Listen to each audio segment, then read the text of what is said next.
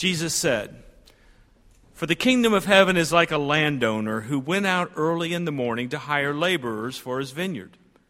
After agreeing with the laborers for the usual daily wage, he sent them into the vineyard. When he went out about 9 o'clock, he saw others standing idle in the marketplace, and he said to them, 'You also go to the vineyard, and I will pay you whatever's right.' So they went. When he went out again about noon, and about 3 o'clock, he did the same. And about 5 o'clock, he went out and found others standing around. He said to them, 'Why are you standing here idle all day?' They said to him, 'Because no one has hired us.' He said to them, 'You also go into the vineyard.' When evening came, the owner of the vineyard said to his manager, 'Call the workers and give them their pay, beginning with the last and going to the first.' When those hired at 5 o'clock came, each of them received the usual daily wage. Now when the first came, they thought they would receive more, but each of them also received the usual daily wage. And when they received it, they grumbled against the landowner, saying, 'The last worked only 1 hour, and you've made them equal to us who have borne the heat of the day and the scorching heat.' But he replied to them, 'Friend, I'm doing you no wrong. Did you not agree with me to work for the usual daily wage? Take what belongs to you and go. I choose to give to this last the same as I give to you. Am I not allowed to do what I choose with what belongs to me? Or are you envious because I am generous?' So said Jesus, 'The last will be first, and the first will be last.'" This is the word of the Lord. Thanks be to God. As you're seated, we invite our children to be dismissed for their time of worship.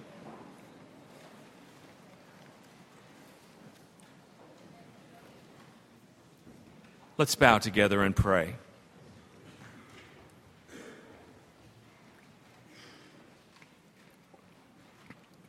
We pray in this moment for an openness of spirit, to hear beyond the usual hearing, to see beyond the usual seeing, to think together about what it means to walk humbly with you, O God. May we, in this time of preaching and hearing and thinking together, be awakened to that which will help us to be more fully and wholly your beloved children. In the name of Christ, who came to show us the way, we pray. Amen.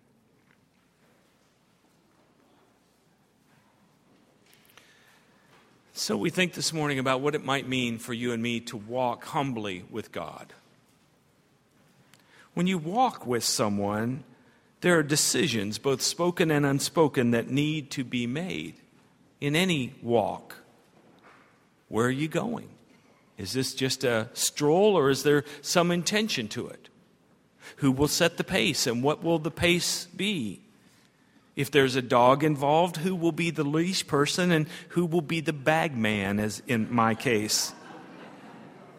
Will there be conversation? And if so, who will initiate the conversation, and what will it be about? And then how will these questions differ if there's a shift now from thinking about a literal walk with someone to walking with God? What does it mean to walk with God? For some people, this is not a question. They do not believe in God.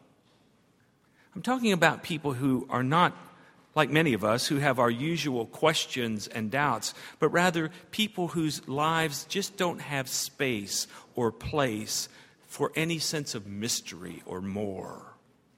There's no sense of mercy. There's no sense of mysticism or metaphor, and therefore there's no place in their logic for God. These are either the cynics or the Enlightenment rationalists who just say there is no God. So for them, to talk about walking with God would feel like a fairy tale, or even worse, a lie. Then there are other people who are also rationalists. They come at the question of God mostly from their heads. But these are people who have formed a construct, an understanding of God that's very carefully assembled, very perfectly proportioned. It's much like a model airplane that you made when you were a teenager, and it's impressive to look at, but you really can't play with it. You really can't touch it. You can't handle it too much, or it begins to fall apart, and so has limited use. There are still other people, of course, who walk with God. But their notion of walking with God is having God as sort of like a sidekick, a tag-along, a mascot, just a little buddy. These are the folks who refer to God as the big man upstairs, who kind of check in every once in a while with God, but really don't have a sense of mystical communion with God. There's still others, many of them in churches today, who understand to walk with God on a very personal and individual kind of relationship. These are the folks who tend to sing songs that we sometimes refer to as "Jesus is my boyfriend" kind of songs. There are lots of them that are popular today, but we've had them throughout history. Here's one of them. It's a great hymn in many ways, but it's very private, it's very personal, and it's very limited in one's understanding of walking with God. It goes like this: I come to the garden alone, while the dew is still on the roses, and the voice I hear falling on my ear, the Son of God discloses, and he walks with me, and he talks with me, and he tells me I am his own. Do you know this song? It's a lovely song. But it's not a song about everyday life. It's not a song about real life. You have to go to the garden, to that special place to be with God, rather than finding God in your daily life and it calling you to see the world differently.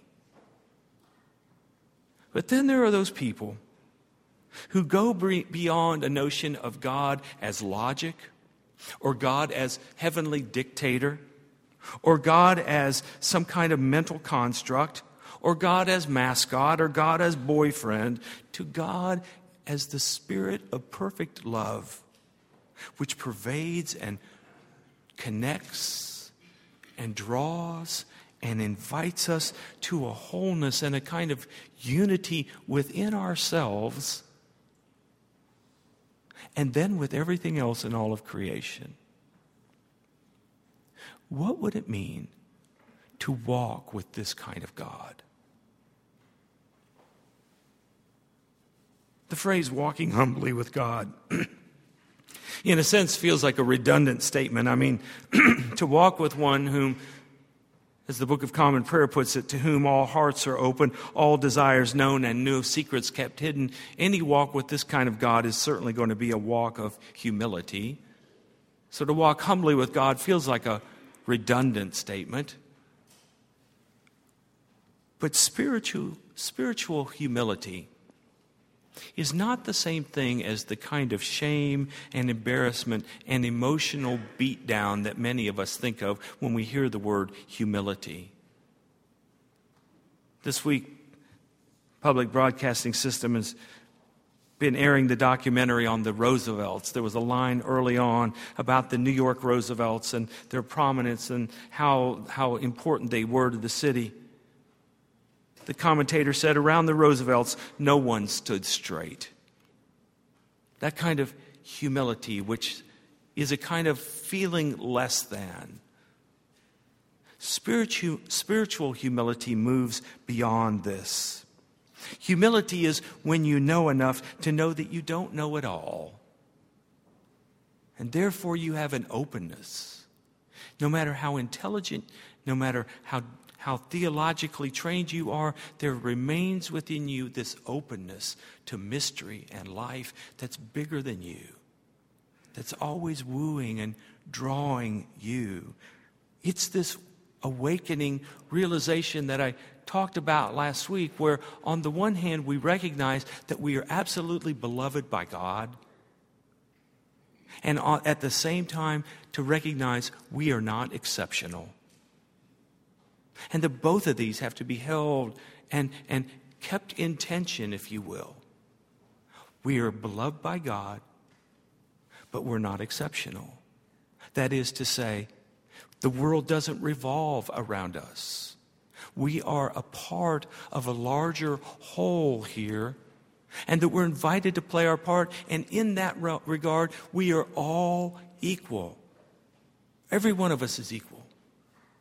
The minister in the black robe and the person who sits in the pew, we're equal. Black people and white people, we're equal. Gay and straight, young and old, rich and poor, PhD and persons with mental disabilities, we're all equal in the eyes of God. I love the Apostle Paul, who reminds us there are many parts to the body of Christ. And we're all members of this body, and we each have our own particular gift.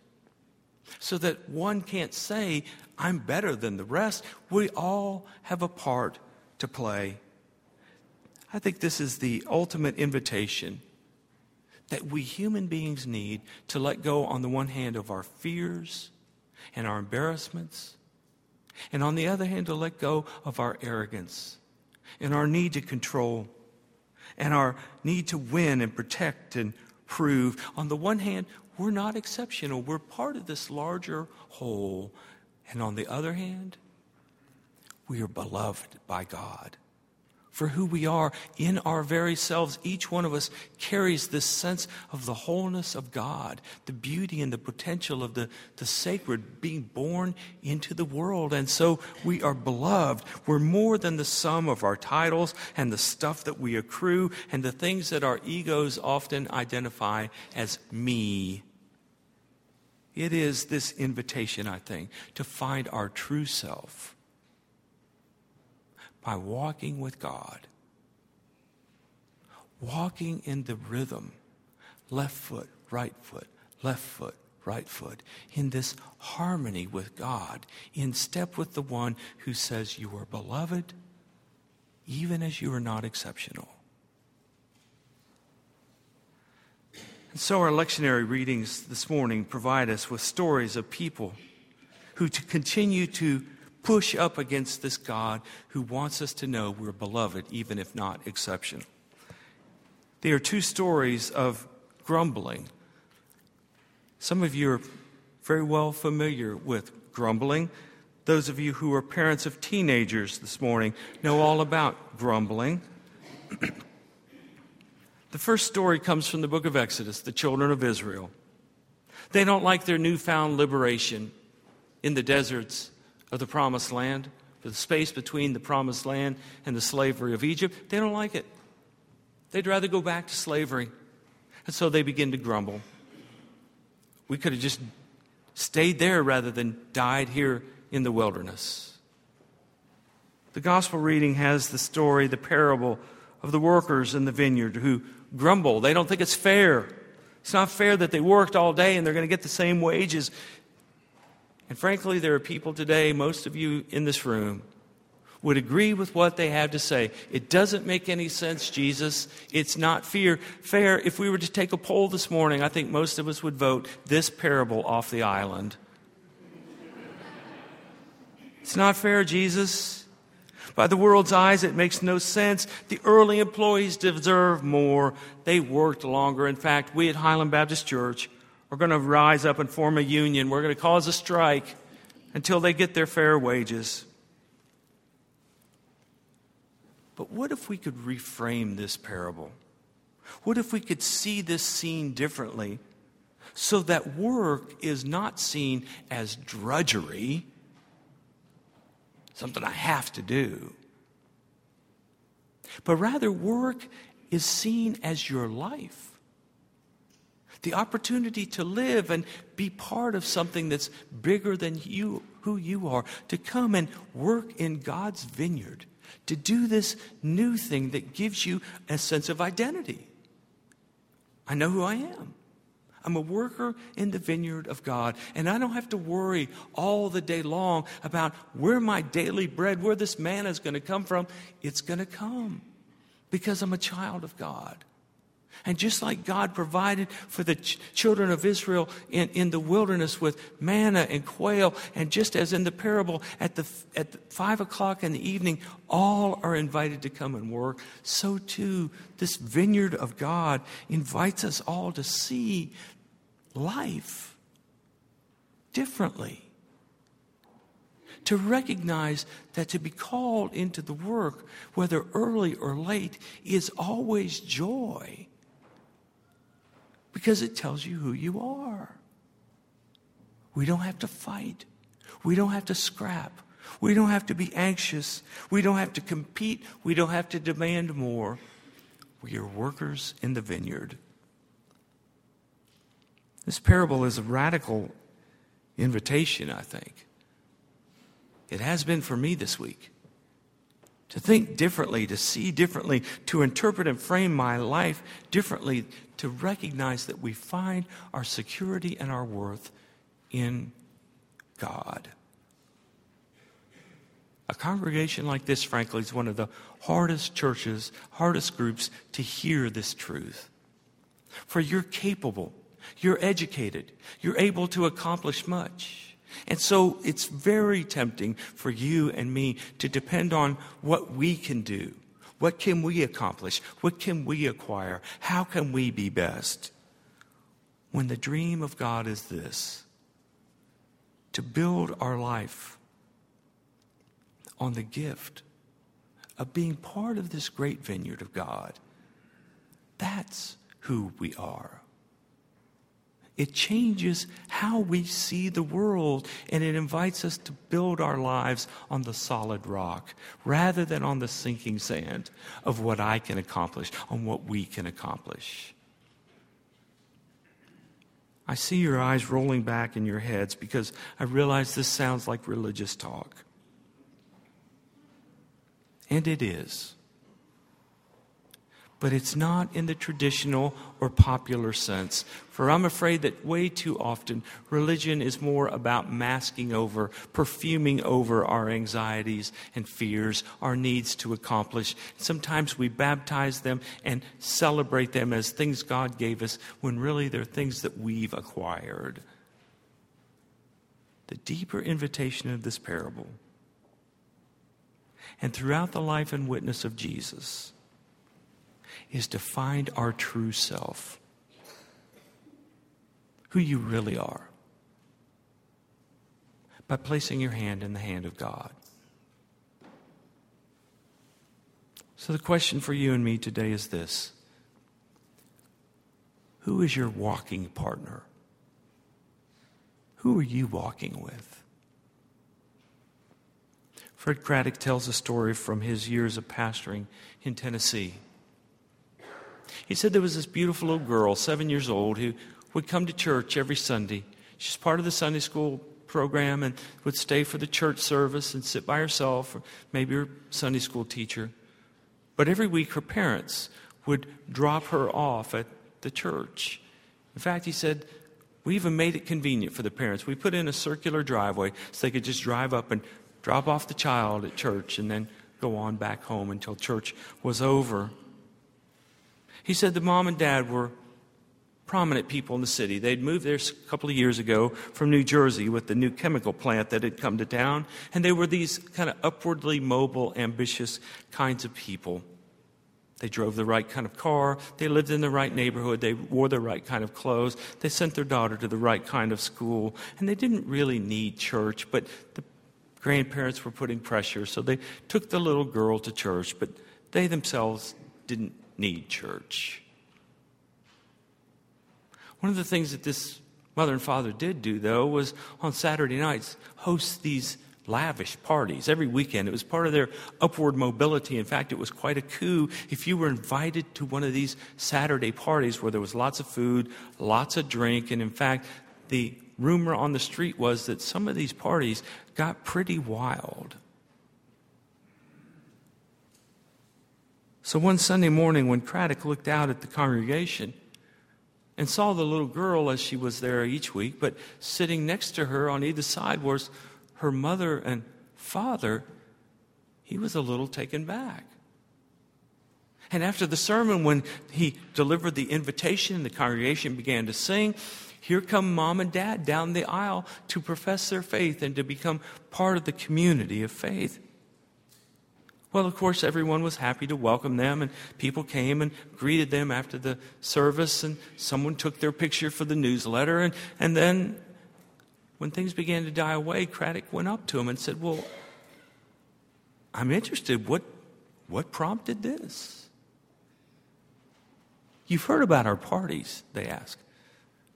I've heard about your parties. Well, last night we had one of our parties.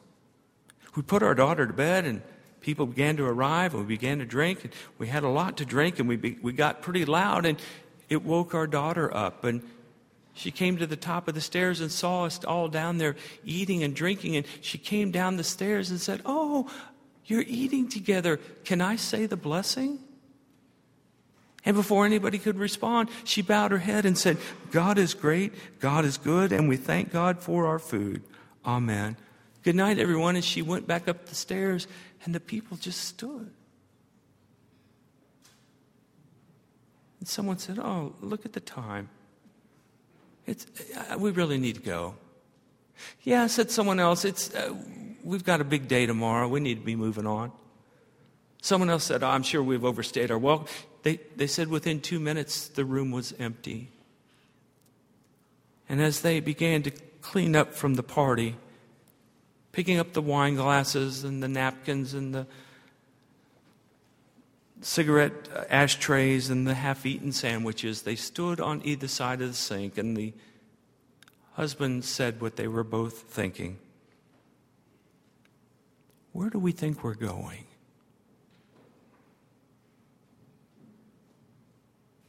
Where do you think you're going?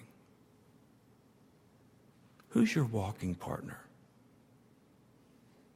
And what would it mean for you to walk with this one, hand in hand, heart in heart, life in life, until there's a unity, a oneness with God that makes all of life worth living? Let's pray together.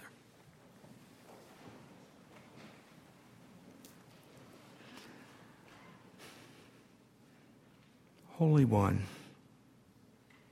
every day you offer to walk with us in our time, in our terrain, in the temperature of our day, through the deepest valleys and up to the highest mountains, to make our lives not only bearable, but joyful.